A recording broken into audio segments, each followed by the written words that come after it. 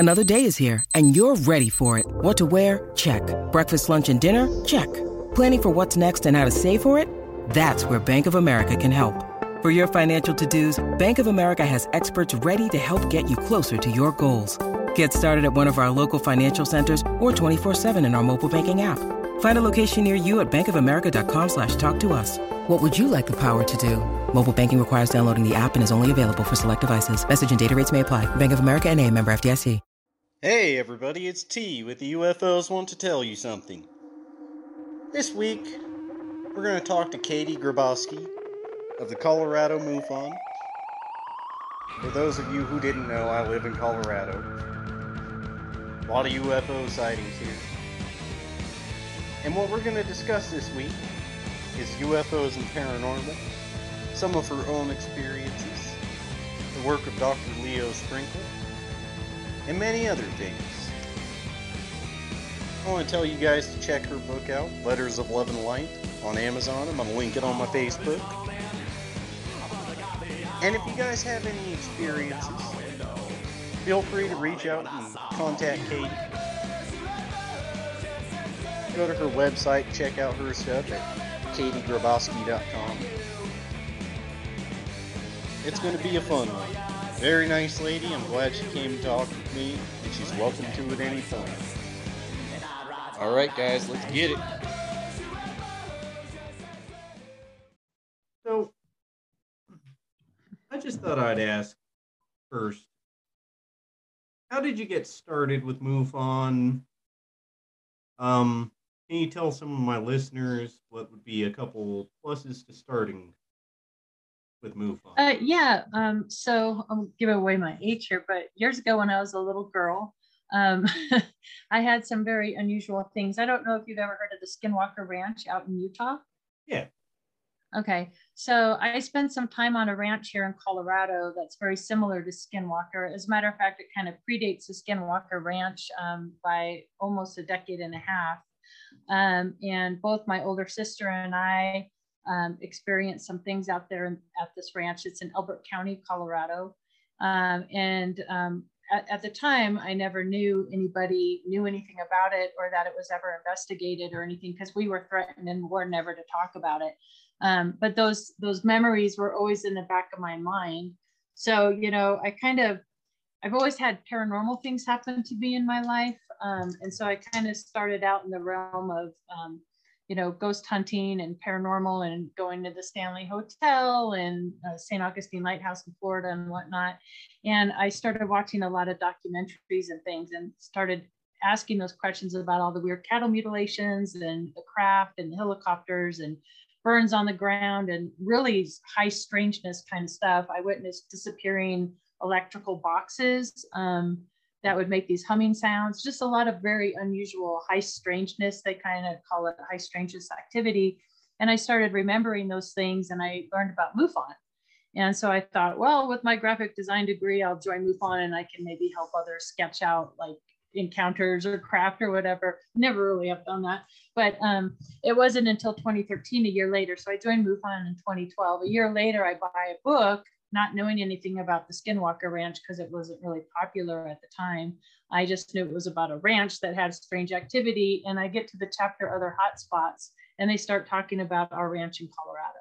And that's the first time I learned about Dr. Leo Sprinkle and Peter Van Arsdale and John Arsdale were all out there. They're all PhDs. They were all out there investigating the property. And that's the first time I ever knew that anybody even knew anything about the property.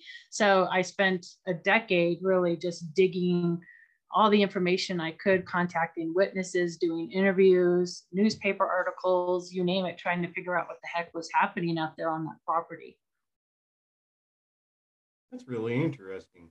Was there a lot of UFO activity?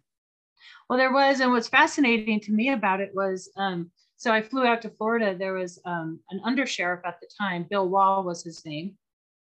And he actually witnessed like these huge balls of light just come off his property and fly up. And as a matter of fact, both George Yarnell, who was the sheriff of Elbert County at the time, and Bill Wall would be up in airplanes all the time trying to figure out, because at the time there were all these black mysterious helicopters that were flying around, and like they were menacing people and coming on and off properties. They were sometimes seen around the mutilations. So there was some questions like, was the Air Force or military out there mutilating cattle? And if so, why? But yeah, Bill Wall, the sheriff saw these craft, and there were reports once I learned the property that the ranch sat vacant for like 8 years before our family purchased it. And what's interesting is there were reports of all these like big, huge orbs flying on and off that property for years, why it sat vacant. So I don't know, one of the witnesses I interviewed, Sheila, she talked about close encounter sighting of a craft that was landed on the ground, and she thought she saw like a ramp coming out of it. And what was cool about that interview, she wasn't driving, she had her learner's permit, and that's why she remembered it so well, because her and her friends were coming back from 4-H.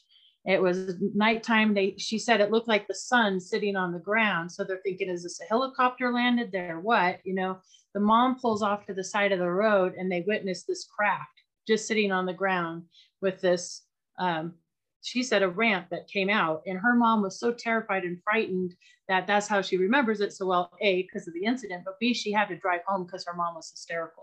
And she has her friends in the back of the car. She just has her learner's permit. It's dark. They just witnessed this craft. They called the sheriffs right away. Sheriffs went out there to investigate. Of course, didn't see anything. Thing took off. But yeah, so a lot of these, I have a list of over 250 people now that have experienced either mutilations or craft or unusual activity out on this property. So it's just been a Pandora's box, one thing after another after another. Now, in regards to the mutilations, would you say they're more UFO related or government related, or a combination of the two? I think probably 80% of it could be explained away. I think there's a good 20% that are left that are like really high strangeness and really mysterious. One, again, Sheila, right after high school, she was married and they moved to Rama. Rama is out there, flat land. It's in the middle of nowhere. They're miles off the county roads. And her husband was out on horseback checking the cows for calves. And he came across a calf that was dead. It had 4 cuts in a perfect square. The top of the fur was removed, but the skin was still there. So he gets on horse and he goes back and gets Sheila. They come back in the pickup truck. Took them about 20 minutes to make that trip. By the time they got back to that calf, it was completely mutilated. Organs removed, blood drained, no tracks in the ground, no helicopter sounds. And they were miles off the county road. They felt like they were being watched. It was really eerie. They felt it was evil. And what was cool about that, I get a message from her on Facebook. She actually found the photographs from that incident. And she showed me a picture of a calf that was attacked by a coyote, and they like tear at the back hind. This was a completely cauterized incision around where that cut was, and organs. It's like they interrupted a mutilation in progress, when he came up on it. So that one I can't explain away. That there was no military out there. There was no vehicles, no truck marks, no nothing. That's really interesting. Was it your typical mutilation? So like, the missing eyeballs, missing tongue. Yeah, ear. The mouth, ear. Tongue. And at the time, they really, really looked into the possibility of like satanic cults, But the thing about that is, we can rule that out pretty safely. This was happening on such a level. These things were almost happening daily. They were sheep, they were horse, even dog. But they were in Montana, Wyoming, Texas, Kansas, Nebraska.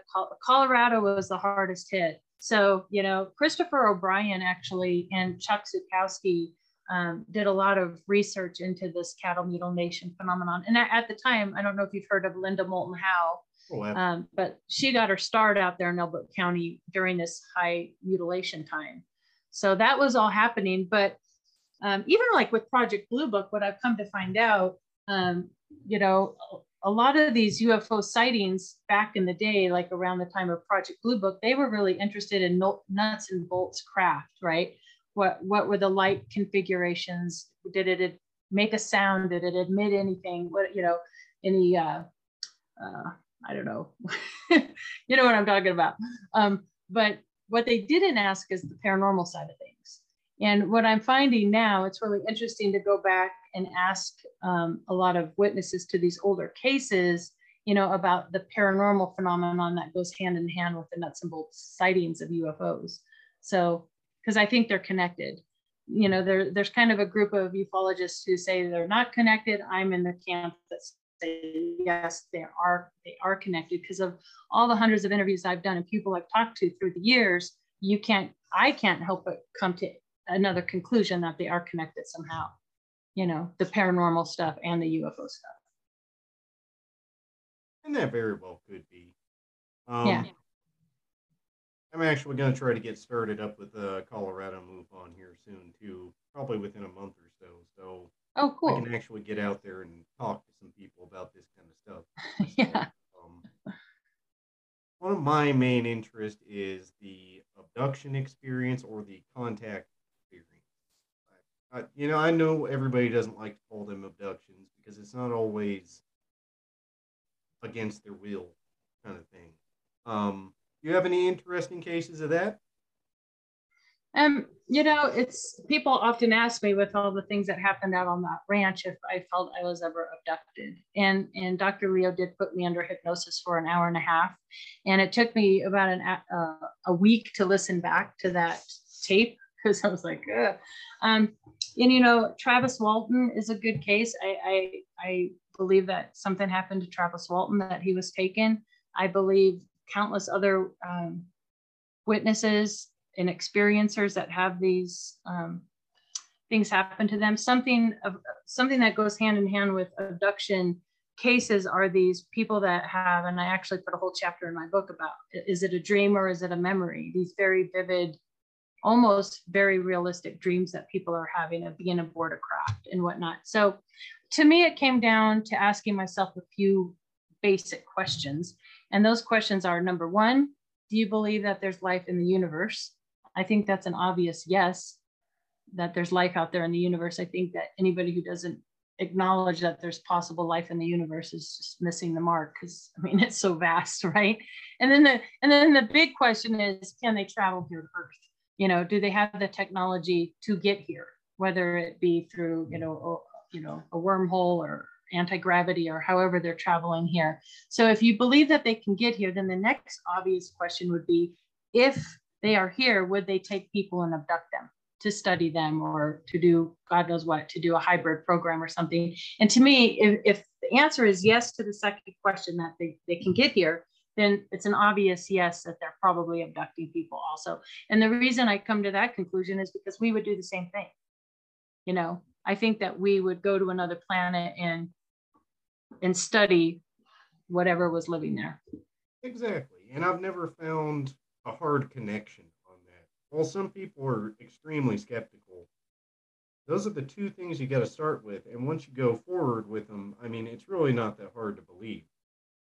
Mm-hmm. We're going to have Debbie Cobble on the 12th, so she can talk about her experience. It kind of comes down to common sense, I think. Yeah, exactly.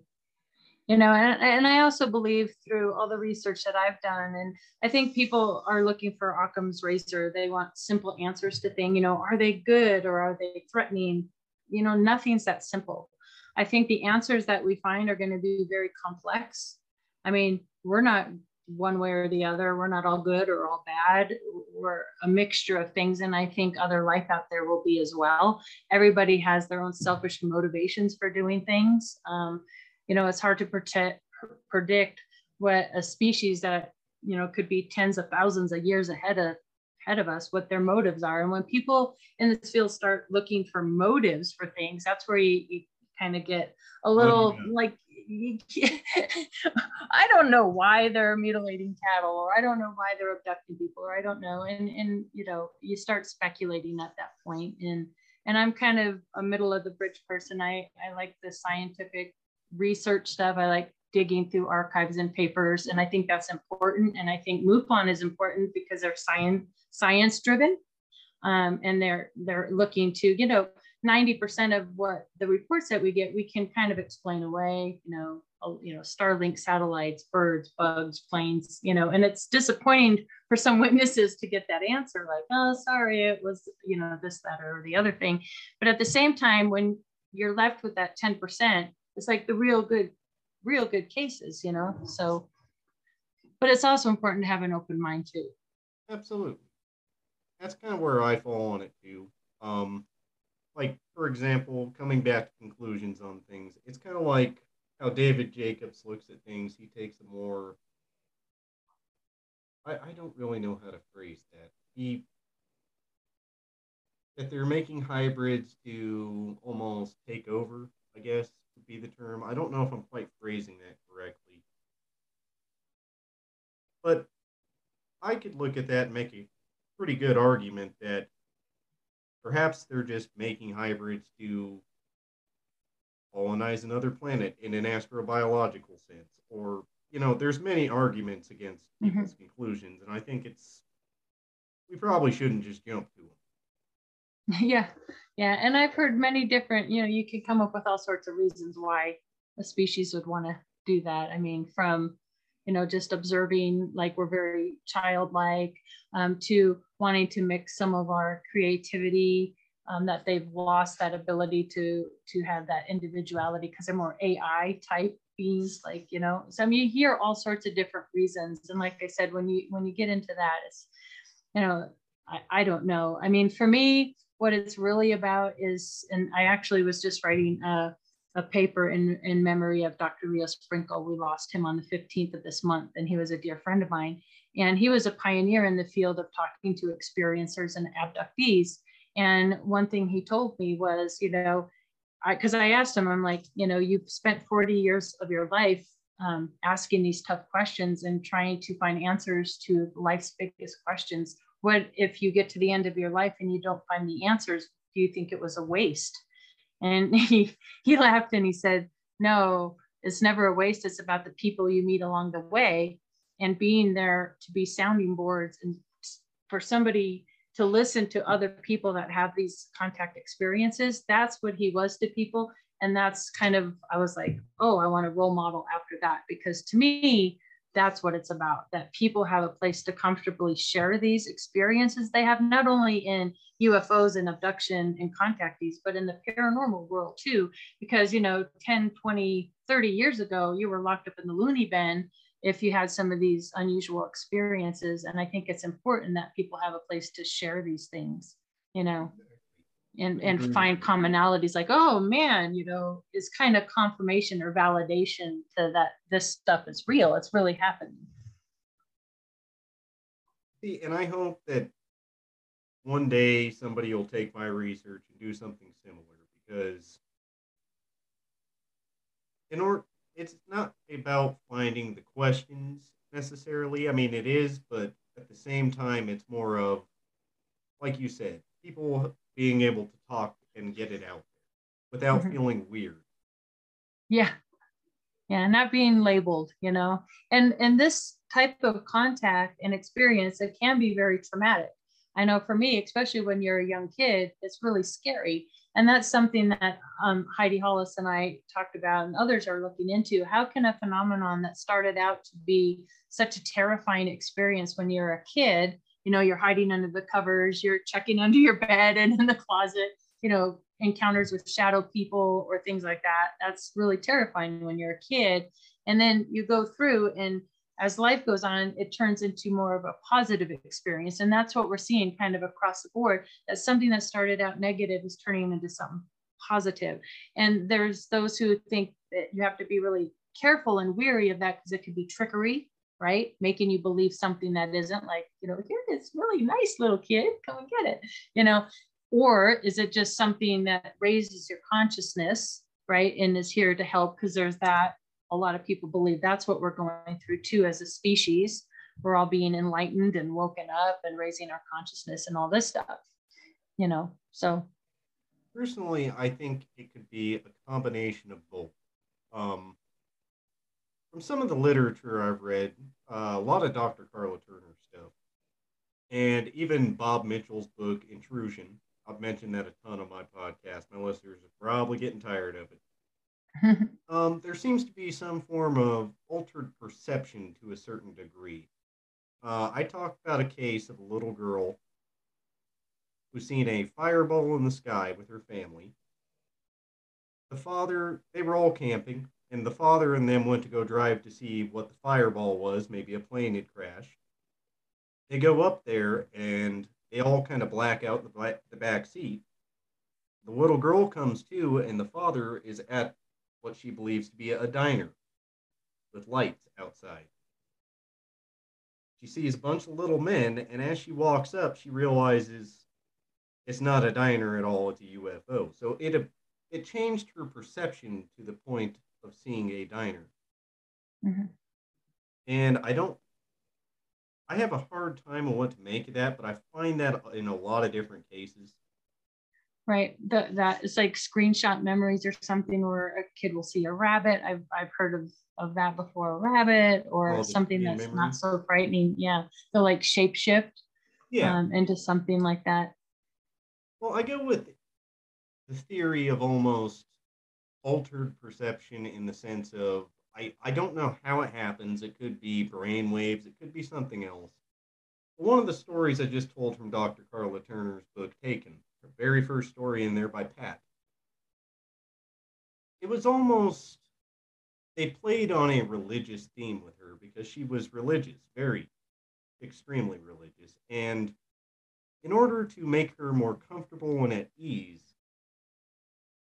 they had a blonde-haired, blue-eyed Jesus appear in her room and say, "These are my angels. It's okay to come with me." And then an abduction took place, which in that case, I don't even know if I'd call it an abduction because she was willing to go with them, but they still kept playing on a bit of a religious theme with her. Make it more susceptible and easy for her and them, from what I could tell. That's really interesting. I mean, you hear that with near-death experiencers as well. People that have near-death experiences and cross over to the other side. It at least from what I've read and heard from others, that it's often what your belief is, what your perceptions are, that kind of carries on past this life over to the next. And I'm wondering, so I'll be speaking at the UFO MegaCon in Las Vegas in March. And I'll be talking about what they call the hitchhiker connection to a lot of this. And it wasn't just till recently that Skinwalkers at the Pentagon, that George Knapp, the new book that just came out, talks about this hitchhiker phenomenon that happens with a lot of these people that are on these high strangeness ranches, which I had happened to me as well. And interestingly enough, they kicked back in when I started investigating the ranch again. It was like I had all this stuff happen when I was young.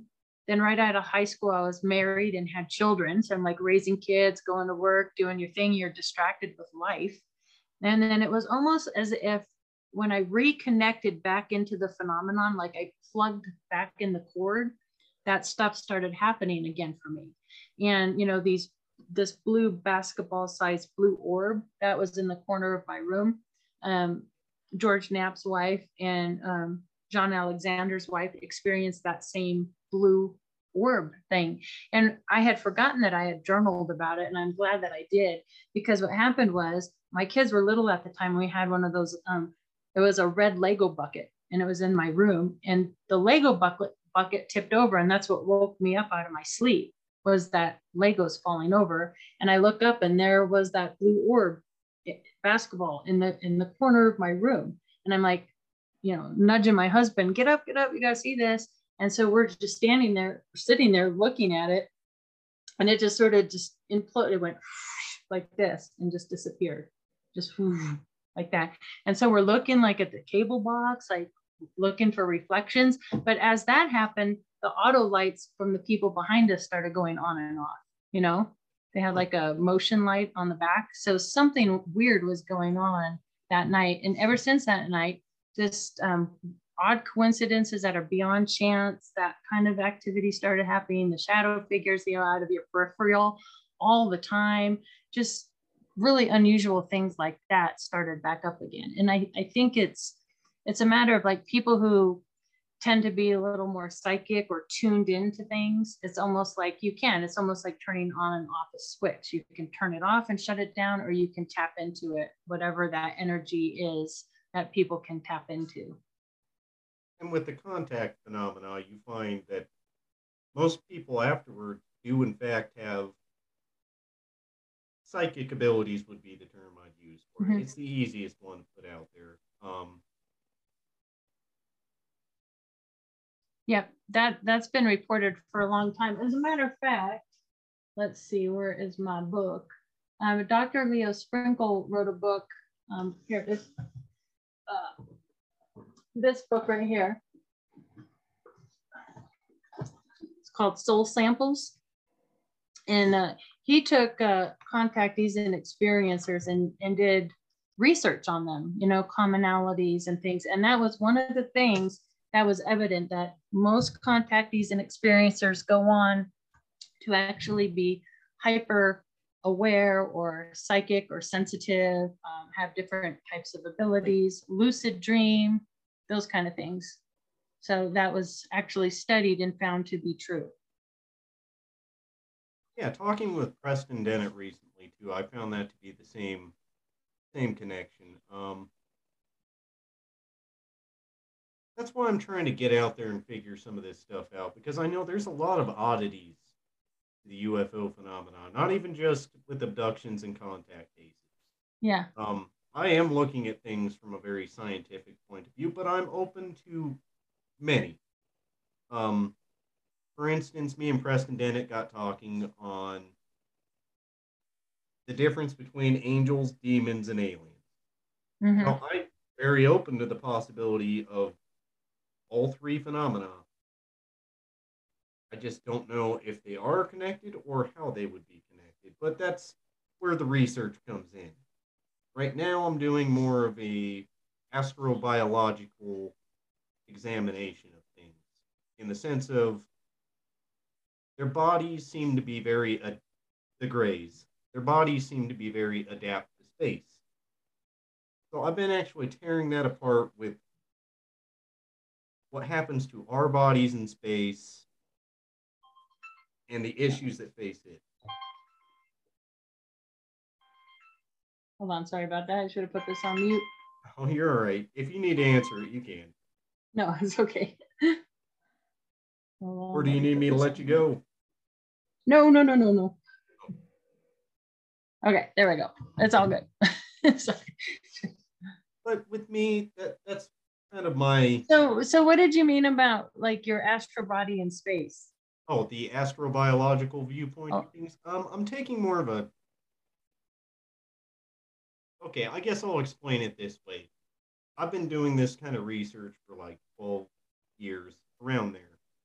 And I've jumped from theory to theory to theory. I went from extraterrestrial to interdimensional to maybe they're demonic, maybe they're robots, to pretty much every theory I can think of. And I'm kind of right back on the ETH. So what I'm doing is I'm saying, okay, this is how they look mainly.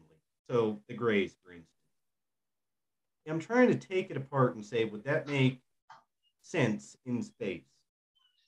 Like, what would happen to our bodies in an extended amount of time in space? Yeah. I have a pretty good book by Jordan Hofer called Evolutionary Ufology, where he takes, I believe it was like an Alaskan squid, and then he evolved it over time to, well, come up with something like the Grey. So that's kind of what I've been working on little by little. Right. Have you heard of the work of Michael Masters? Oh, I'm not too familiar. Yeah, you might want to look up his work, and he's sort of going down that same path, that possibly extraterrestrials are us in the future, and how he is an anthropologist and goes through our evolution of species, through thousands of years, and how we might end up. And it goes much deeper than that, but that's something you'll want to check out, how our eyes will shift and our skulls will change and the size of our brains and whatnot. I have a funny story about, what you're going through is very common.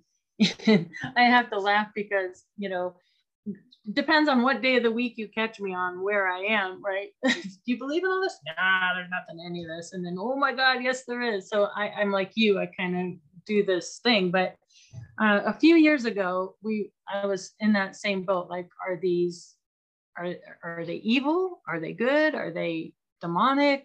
Are we messing with something? Because you hear that even, from the government. Like, there's people that don't even want to touch the subject because they think it's evil, right? Yeah. And so I worry about that because I don't want to be on any evil team or anything like that. So at the time, I used to sell collectible toys, antique toys and stuff. So I would garage sale for all the old Ninja Turtles and, all that stuff. And I had just gotten off a phone conversation from this really deep discussion that was on a podcast about our ETs, demonic, or are they angels or what? And I'm digging through this box of toys, and it actually sits here on my desk because it was such a moment. I find this, and it's the only one I've ever seen. It's a little ET with golden wings. Oh, that's cool. And it was just like the timing of that. It was like, oh, you want an answer? Here, Katie, here's your answer. We're not demonic. So this little golden angel winged little ET sits on my desk to remind me of that moment, because it was one of those beyond weird coincidences that I'm just like, whoa, I was just asking, and unless they're tricking me. But so that's kind of a funny story. Well, Preston Denick actually came up with a pretty good argument about that, because I'm going to have a guy on, Joe Jordan. I don't know if you're familiar with him. Who? Joe Jordan. No, I haven't heard of him. CE4 group. Well, his basis is that they are demonic, and I've got a little bit of a debate about that. But I asked Preston Dennett what he thought, because somebody addressed him on Facebook about that. Mm-hmm. And as he pointed out, he has a book out with over 300 healing cases from UFO occupants. That's right. Yeah, demons don't really heal people, so I mean... And there are some people who believe that these blue orbs are actually healing orbs, that the blue lights heal, and that there's meaning to the different colors of not only orbs, but also different colors when it comes to craft for propulsion. So there may be some connections and meaning to the different colors that we're seeing as well, which would make sense because color is frequency, and right, it's all visual on the spectrum there. So I don't know, it's really fascinating, but you're right. I wouldn't think anything that was demonic would be healing or positive for people in any kind of way. And it seems like most of the contactees that I talk to, probably upwards of 80% of them, feel ultimately it's a positive experience in their life. So I don't think something that can ultimately be seen as a positive experience. And Dr. Leo talks about that too. He calls them the packs, or the stages experiencers go through their lives with this contact phenomenon. And one of the last phases of it is that you feel really motivated and driven to learn and to share with others. You kind of go through the stage where you're learning, whether it's environmental or scientific or whatever your topic may be about saving the planet. You go through this learning stage, and then you shift over to the stage where you're sharing with others and doing what you're doing. Connecting and creating podcasts and things like that. And it's sort of like a drive that contactees get to do those kind of things, to do the work. It's kind of, work. And that's what I pointed out in my podcast as well, because usually if somebody has a horrible abduction experience, it's right toward the beginning. Obviously seeing a 3.5 to 4 foot tall little gray man with a skinny bug man wearing a cloak is going to be pretty frightening to you. Mm-hmm. But over time, you find that people become more humanitarian. They start helping out more, and just for the better. Yeah. And I think it depends on people's perspectives, honestly. Like, I know Dr. David Jacobs. I respect his work greatly. Mm-hmm. But he does draw some conclusions that it makes some people very mad. Yeah. Yeah. And, I think perspective has a lot to do with it, in our own psyche and our own consciousness too, where we are at the time in our lives. And having these kind of experiences can be, some people even will get PTSD with it. That's why you have to be really careful when talking to abductees and experiencers, because depending on where they are in their journey, it can be a very delicate thing to talk about. That's why MUFON has the experience or research team. They're really trained in that area, because it's not somebody who's untrained doesn't want to just dive deep and start offering up their opinions and advice, because, like I said, it's a very fragile thing to talk about depending on where the person is in the experience, because it can be frightening. Oh, absolutely. And you can get into some dark places with it too, especially if you feel like it's demonic and you're being possessed by something, then you're really going to get into some dark places, and you need to really be careful with that. I agree. So, yeah. It's just more damaging to the experiencer. If they don't know what to take, to make of that, they have missing time, screen memories, and PTSD flashbacks of little owls and things like that. It's going to freak them out a little bit, and they have to go through their own kind of journey of it.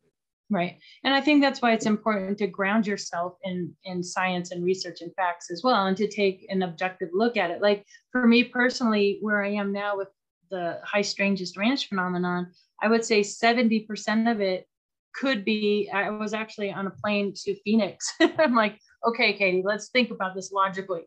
How much of this could be man-made? And a great portion of it could have been our military out there doing all sorts of black, projects. There was DARPA and the MK Ultra mind control and some other, very secretive projects going on. And they would take people from like Pueblo State Mental Hospital, and they were doing all these crazy experiments on these people. Well, they don't ever want that to see the light of day, because it was wrong, to take these people and experiment on them.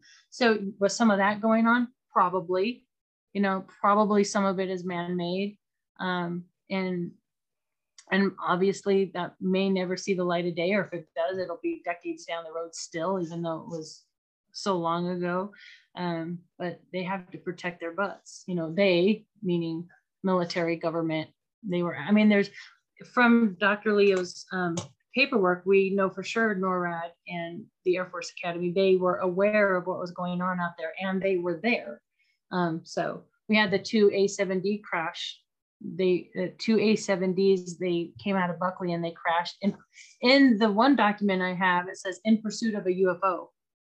So I got the FOIA request, and it does say that it was an instructor and a trainer up there. They left Buckley at night. They had 255 rounds of live ammunition on board the jets, which I find unusual because they're flying over civilian residents and things with a trainee. I just found that kind of unusual. But in the paperwork that I have, it says the instructor saw a light that he mistook for a different plane, and ended up hitting the tail of the trainee, and they both went down, they both ejected, and they both lived. But what was interesting, they only mentioned that other light and that other craft one time, and it said it was the cause of the crash. They never mentioned it again. They never identified what the craft was, anything like that. So I found that kind of suspicious and strange.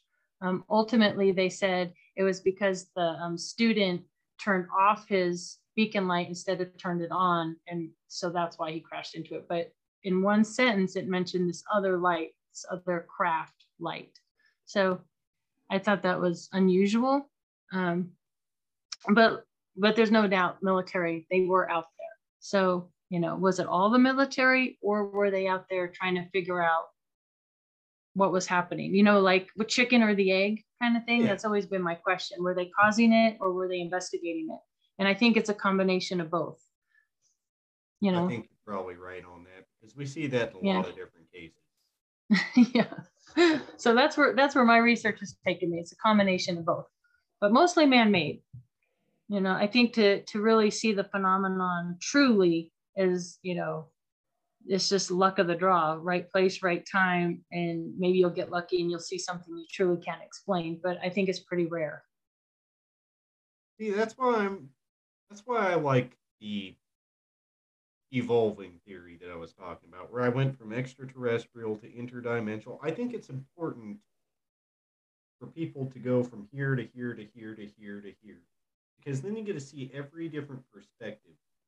Yeah. See where you wind up at. Yeah. I mean, the interdimensional thing is important and it's interesting. And then you get into the whole realm of the Bigfoot and the Sasquatch. Now out there on the ranch, we had the Sasquatches reported out there. And Elbert County isn't like a, pardon the term, squatchy. It's not like in the Rocky Mountains. It's not a real squatchy area. So back in the day, the Sasquatch that were seen seemed to be connected to the craft. And there are the reports of these Bigfoot connected to craft, you know. So it's interesting kind of, I got to go to, have you heard of the Meadows? It's the South Skinwalker Ranch.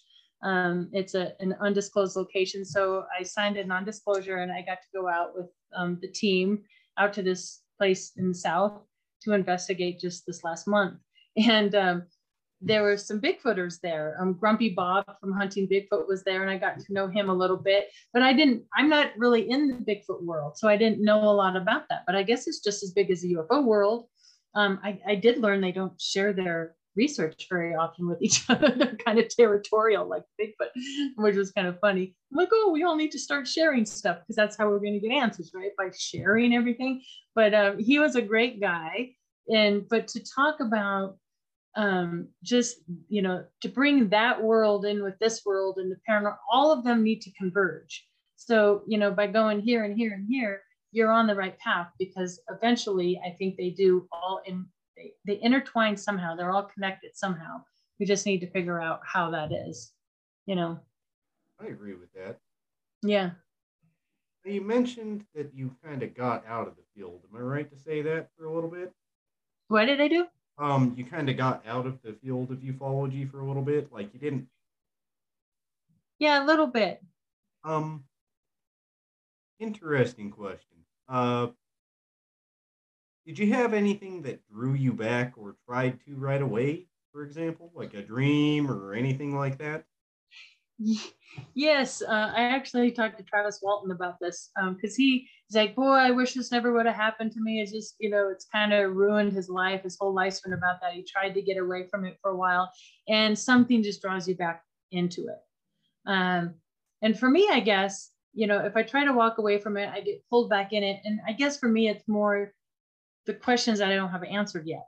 Or if, let's say, I take a break away from ufology and I go look into the paranormal world again, or the Bigfoot world, or whatever unexplained phenomenon there is, you know, the shadow figures or whatever, it kind of always leads me back. The same questions keep coming up for me over and over again. So I find myself back here again, you know.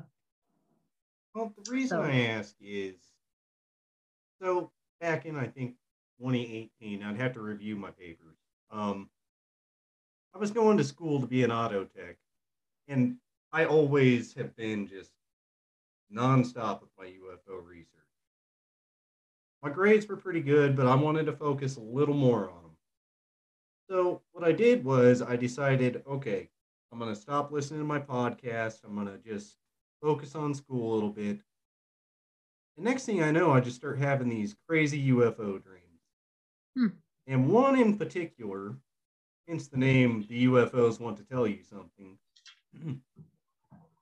I wake up in the middle of the night to, now I believe this was my subconscious kind of telling me not to quit, but I wanted to see what you thought, because I wake up in the middle of the night to everything being black and white. I run outside. There's a woman there who says, "Did you see the UFOs? The UFOs want to tell you something." And then a UFO bobbing like this shoots off. The next thing I know, I'm standing in front of mountains, and there's 3 balls of light shoot off as well. I mean, that's a dream. It was weird, but I wanted to see if I'm not the only one who's kind of been drawn back in from maybe a subconscious. Yeah, no, I hear that all the time, actually. Like I said, there's a whole chapter in my book about dreams. Kind of same thing. The UFOs want to tell you something, or there's messages in them, or there's predictions of future events. Like precognitive events that will happen in connection to dreams. And then I don't know if lucid dream now, but that lucid dreaming where you start interacting, people will be downloaded sometimes with instructions or scientific things. I'm going to share this with you. That kind of I was having this repetitive dream for months and months, and I couldn't, to the point where I finally like, okay, Steve, you need to build this for me. But it was an aluminum plate. It had spiral on it, and I needed 9 crystals in this spiral, and then wrapped in aluminum wire. And then I was supposed to put it in water. So I've had those repetitive dreams as well. It sounds kind of crazy, I know, but I'm like, maybe I'm building a machine. I don't know what it is, but I kept hearing quasi crystal, quasi crystal, quasi crystal. I didn't know what that was at the time. But I've learned since what it is. You find it in meteorites. They only found one sample of it in a river in Russia, actually, of a true quasi crystal. Now, there's quasi crystals like Teflon pans, nonstick pans have man-made quasi in there, but a true nature quasi crystal has only been found once. There's a great book about it. It's called a second kind of matter is what it's called. It's a really interesting book. But yeah, that was a dream that kept kind of pulling me back in. Like, what does this mean? What does this mean? So yes, I think that's very common, that things will come to you in memories. And what's also really fascinating, I can't remember who was it. I just read something recently that said it's actually very uncommon for people with mental illness and stuff, schizophrenics and that, to actually have UFO related or alien type hallucinations. It's very uncommon for mental illness to have those type of things. So I thought that was like, good to know, but it is very unusual. That is true. For that. Mm-hmm. Yeah, I'm currently working on a presentation on the astrobiological stuff. What do you think about that? Going in the right direction, kind of? I think, like I said, I think that's probably has. I don't think all extraterrestrial beings or life out there are connected directly to us. Is that what you're talking about? Like, are we evolving? So what I'm doing is I'm kind of just, so I go off of the panspermia theory. Okay. As well as all of the exoplanets out there and the building blocks of life being found throughout the universe. Now, I believe that they could evolve differently on different planets, but the same basic effects may take place in space. So I take a look at our bodies and see what kind of effects happen to us, and maybe that we evolve on a macroevolutionary level to, kind of hard to explain. Yeah, like why are we all bipedal? We're all standing up on 2 legs, which is very rare, right? But almost all the extraterrestrials that are discussed all are standing up on 2 legs and look very similar to us. So yeah, I think you're on the right path. Well, even with, so people say sometimes these entities lack any form of emotion. I know that's not in every case, but in a vast majority, they do say that. So when you look at that on a human level, we go through a lot of psychological issues in space. Now, it could just be that they evolved that way, or genetic mutilation or manipulation of themselves, rather, to kind of weed that out. I thought that was a good theory to explain at least that portion. But then you go into, we have bone density loss in space, muscle degeneration. I mean, that's just a couple of good examples. Right. Your eyes become the main sensory function. So when I look at that, that looks a lot like an alien when they, adapt to space, for example. So it looks like, true. Yeah, it looks like a creature that has adapted to space. That's true. when I went to Dr. Leo Sprinkles to get the stuff on the ranch, there were some sketches drawn that had been in there for decades that I'd never seen before. And they're the originals, and they were really strange looking, like nothing I've ever seen before, not in movies or books or anywhere. So I kind of kept it in my back pocket and didn't share it with anybody. And he had I don't know if I can find book here. But anyway, it had like little wrinkles around his mouth, these big tubes that came out, bigger eyes than ours, but not the huge wraparound eyes. But these tubes were really weird, and it had this like box like body, almost mechanical, and these long spindly arms, right? And so it almost looked like a mixture of AI and humanoid combined together. And a couple of years later, we had a guest speaker for Colorado MUFON come in. I was sitting in the third row just watching this gentleman named Sean Bartok. He wrote a book called Flashbacks about a property he had in Castle Rock, Colorado. And he puts up pictures of these beings that they saw, and they have the tubes, the same eyes, the same wrinkles, the same everything. I was just like dumbfounded. I could not believe what I was looking at. And it turns out the two properties were 14 miles apart. We didn't know of each other. The coincidences are just insane with these two beings, but they do look like a hybrid of AI and human type beings. So I don't know. In the reports, it also said there were two types of beings seen out there on the property, a very like Nordic type humanoid, the blonde, blue-eyed Nordics, and then these mechanical types. I think the mechanical ones were connected to these humming sounds in the boxes. And it said in the report that they were in conflict with one another and that we were just in the way. Like, you guys mind your own business, stay out of our way. And they were doing whatever it is they were doing there. I don't have any idea. I don't know. I never witnessed those beings. The adults on the property saw these beings and interacted with them, claimed to interact with them. That's a very fascinating correlation. Yeah. So it definitely gives just me some telling you what was reported. Yeah, that gives me some more thought to think on as well. Because where I can take some of those things and, evolve them or right. show how they and evolved in space. Here's another thought. All these reports of these UFOs shutting down our nukes, right? A lot of people want to believe, oh, they care about us. They're going to protect us if we go to have a nuclear war. I don't think that's true. I think they maybe care about the planet. I don't think they care about us. I think that we're a pretty mean species, actually. I don't really think they care about us. I don't think they're helping us in any way, but they're not hurting us either. They're just sort of letting us be, it seems like, to me anyway. I mean, otherwise, maybe, they would show themselves or intervene, but either they're not allowed to intervene or they don't want to intervene or we're not ready yet. Like maybe they're like, these guys still have to grow up a lot before we're going to introduce ourselves. And I've gotten I don't know. Thought. I actually mentioned that in my last podcast where I said we're not exactly, to put it nicely, we're not exactly nice people. No, we're really not. We're not even nice to one another. Why would we be?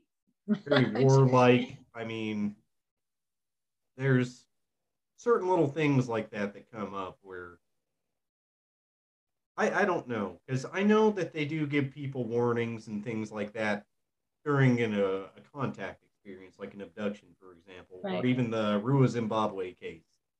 Yeah. They do give you these visions at times, or even pull up a screen and show you catastrophes. Yeah.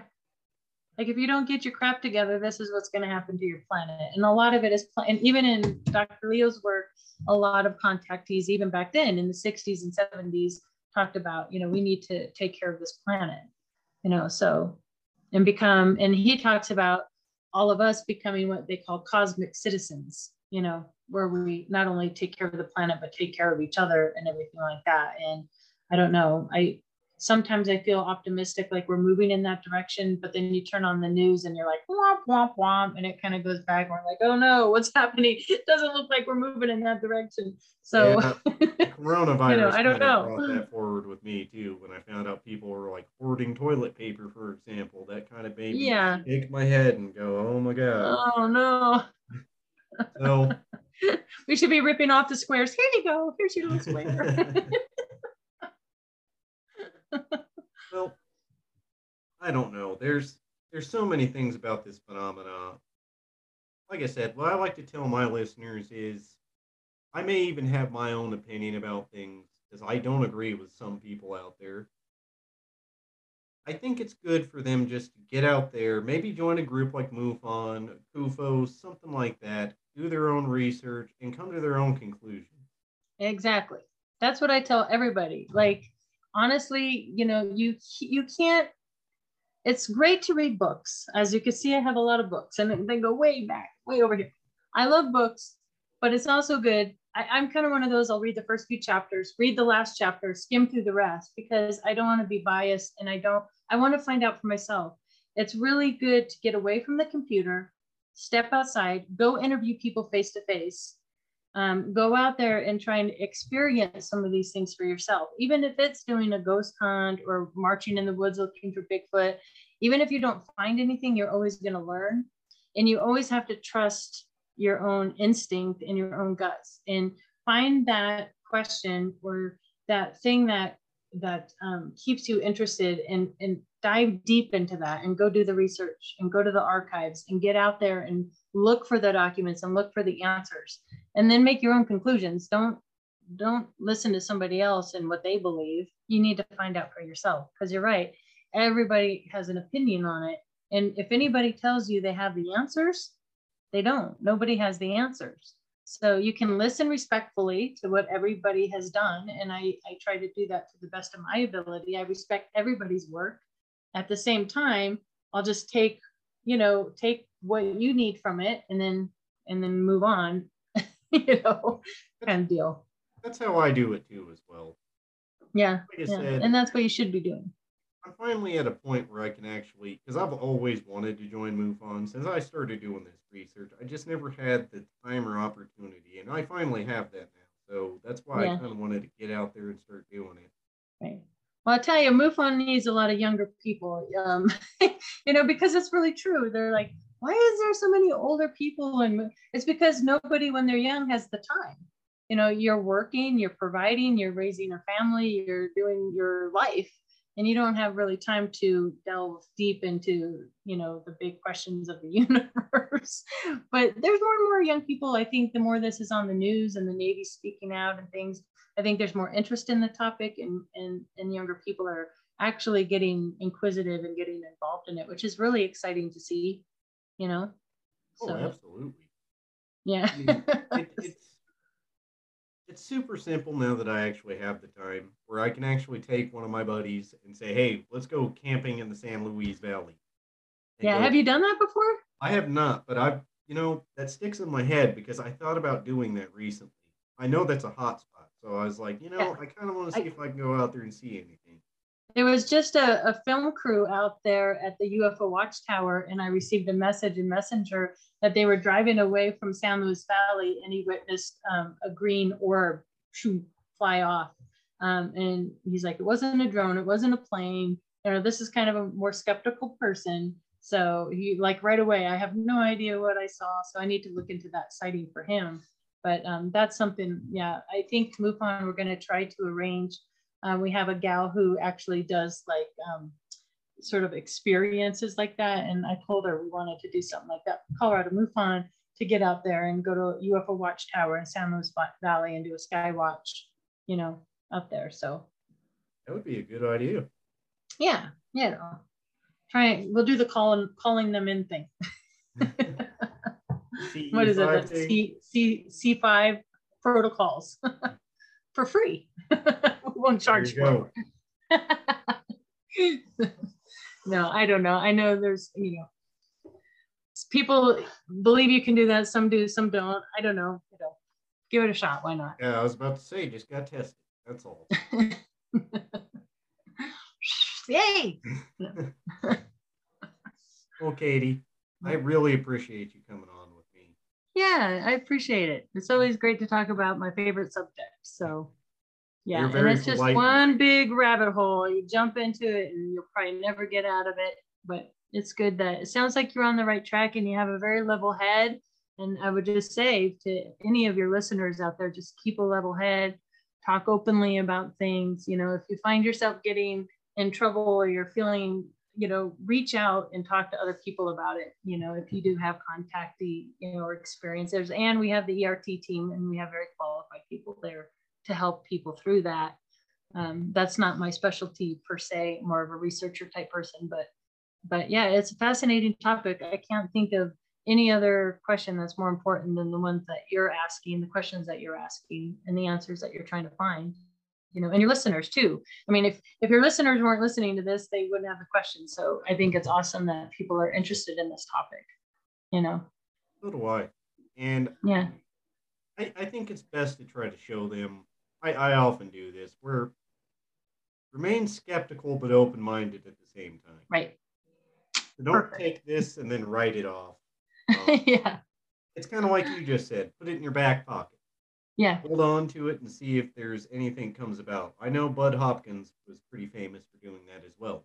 Right, because you know what's going to end up happening. You get validation. Like for me, like that blue and that's why I didn't talk about that for years. That blue basketball size orb thing. I was like, people are going to think I'm crazy. But then all of a sudden, I have other people that are coming out talking about this phenomenon that's happened to them too. And I'm like, oh my gosh, okay, not alone anymore. You've seen this too. You've seen that too. Now, what is it? Like, I know for 100%, because, you know, the paranormal, a lot of the orbs you see in photographs, yes, it's dust. Like if I did this and I took a picture, orbs everywhere. Oh my God, there's orbs all over my room, you know, and insects flying around. So I do have that skeptical mind where, no, it's just an insect, it's just dust. But then when you're staring at this thing hovering in your room in the corner, okay, wait a minute. That's not dust, and that's not an insect, and that's not, what the hell is that? You know, so that's the one good thing about coming out and talking about it and doing shows and podcasts. And I was really hesitant for a lot of years to do that, because you're putting yourself out there and you're opening yourself up to ridicule, right? But at the same time, people are like, oh my gosh. And you learn from other people, you know, so it's a whole other side of things that I'm really starting to embrace. Oh, me too. You know? Well, I want to thank you for coming on. Yeah, sure. How can people get a hold of you, Katie? I have a website. It's just my name, KatieGriboski.com. So it's KatieGribi, as in boy, OSKI, KatieGriboski.com. And you can contact me there. So. And you have a book on Amazon, right? I do. And there's a link to the book on my website as well. It's Letters of Love and Light to Dr. Leo Sprinkle. That was a labor of love, really dedicated to his work over 40 years, almost 50 years of his work. So when I went to get all the information on the ranch, I started reading all the letters that people wrote to him. And I started taking pictures and like pulling out the juicy parts. And that actually came to me in a dream. Talk about dreams. The title of the book came to me in a dream. Letters of Love and Light. So, yeah. I thought if I find them interesting, other people will too. But yeah, we lost a pioneer and such a wonderful person, you know. So, like right before, like I said, right before I came on this podcast, I was writing a big in memory of Leo Sprinkle. So I'll be publishing that soon in memory of him. So, but we're going to continue his work through people like you, you know, you're going to continue the search. So I appreciate that. Well, I appreciate it too, Katie. That's what needs to happen. Yeah. I respect the fact that you're doing that. Ah, thank you. Absolutely. Thank you. All right. Well, thank you for having me on, and have a good rest of your week. All right. Bye, Katie. Okay. All right. Bye. Hey everybody, it's T with the UFOs Want to Tell You Something.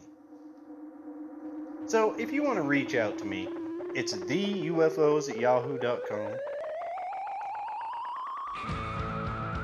You can find me on Facebook.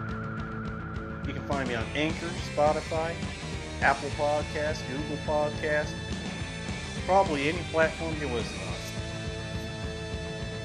If you'd like to come on the podcast, let me know. Shoot me a message. Also, I'm looking for a co-host. So if you'd like to reach out to me about that, come on, let me know. we'll see what we can do. Alright guys, keep kicking it.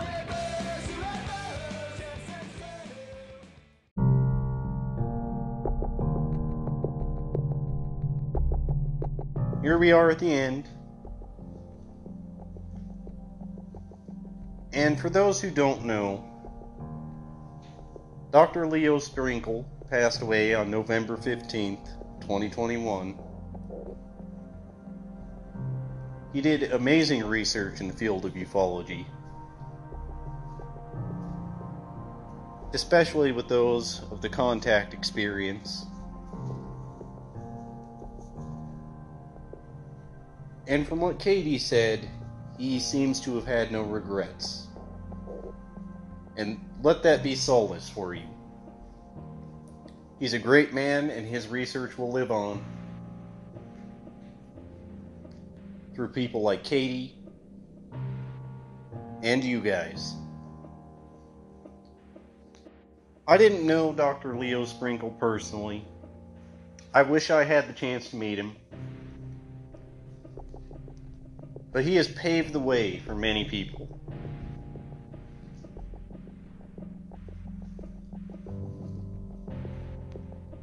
So I want you all to go out there, check out his work, and try to carry the torch as well. May he rest in peace. And I wanted to say thank you for all of the research you put out there, Dr. Leo Sprinkle. You are an inspiration to us all.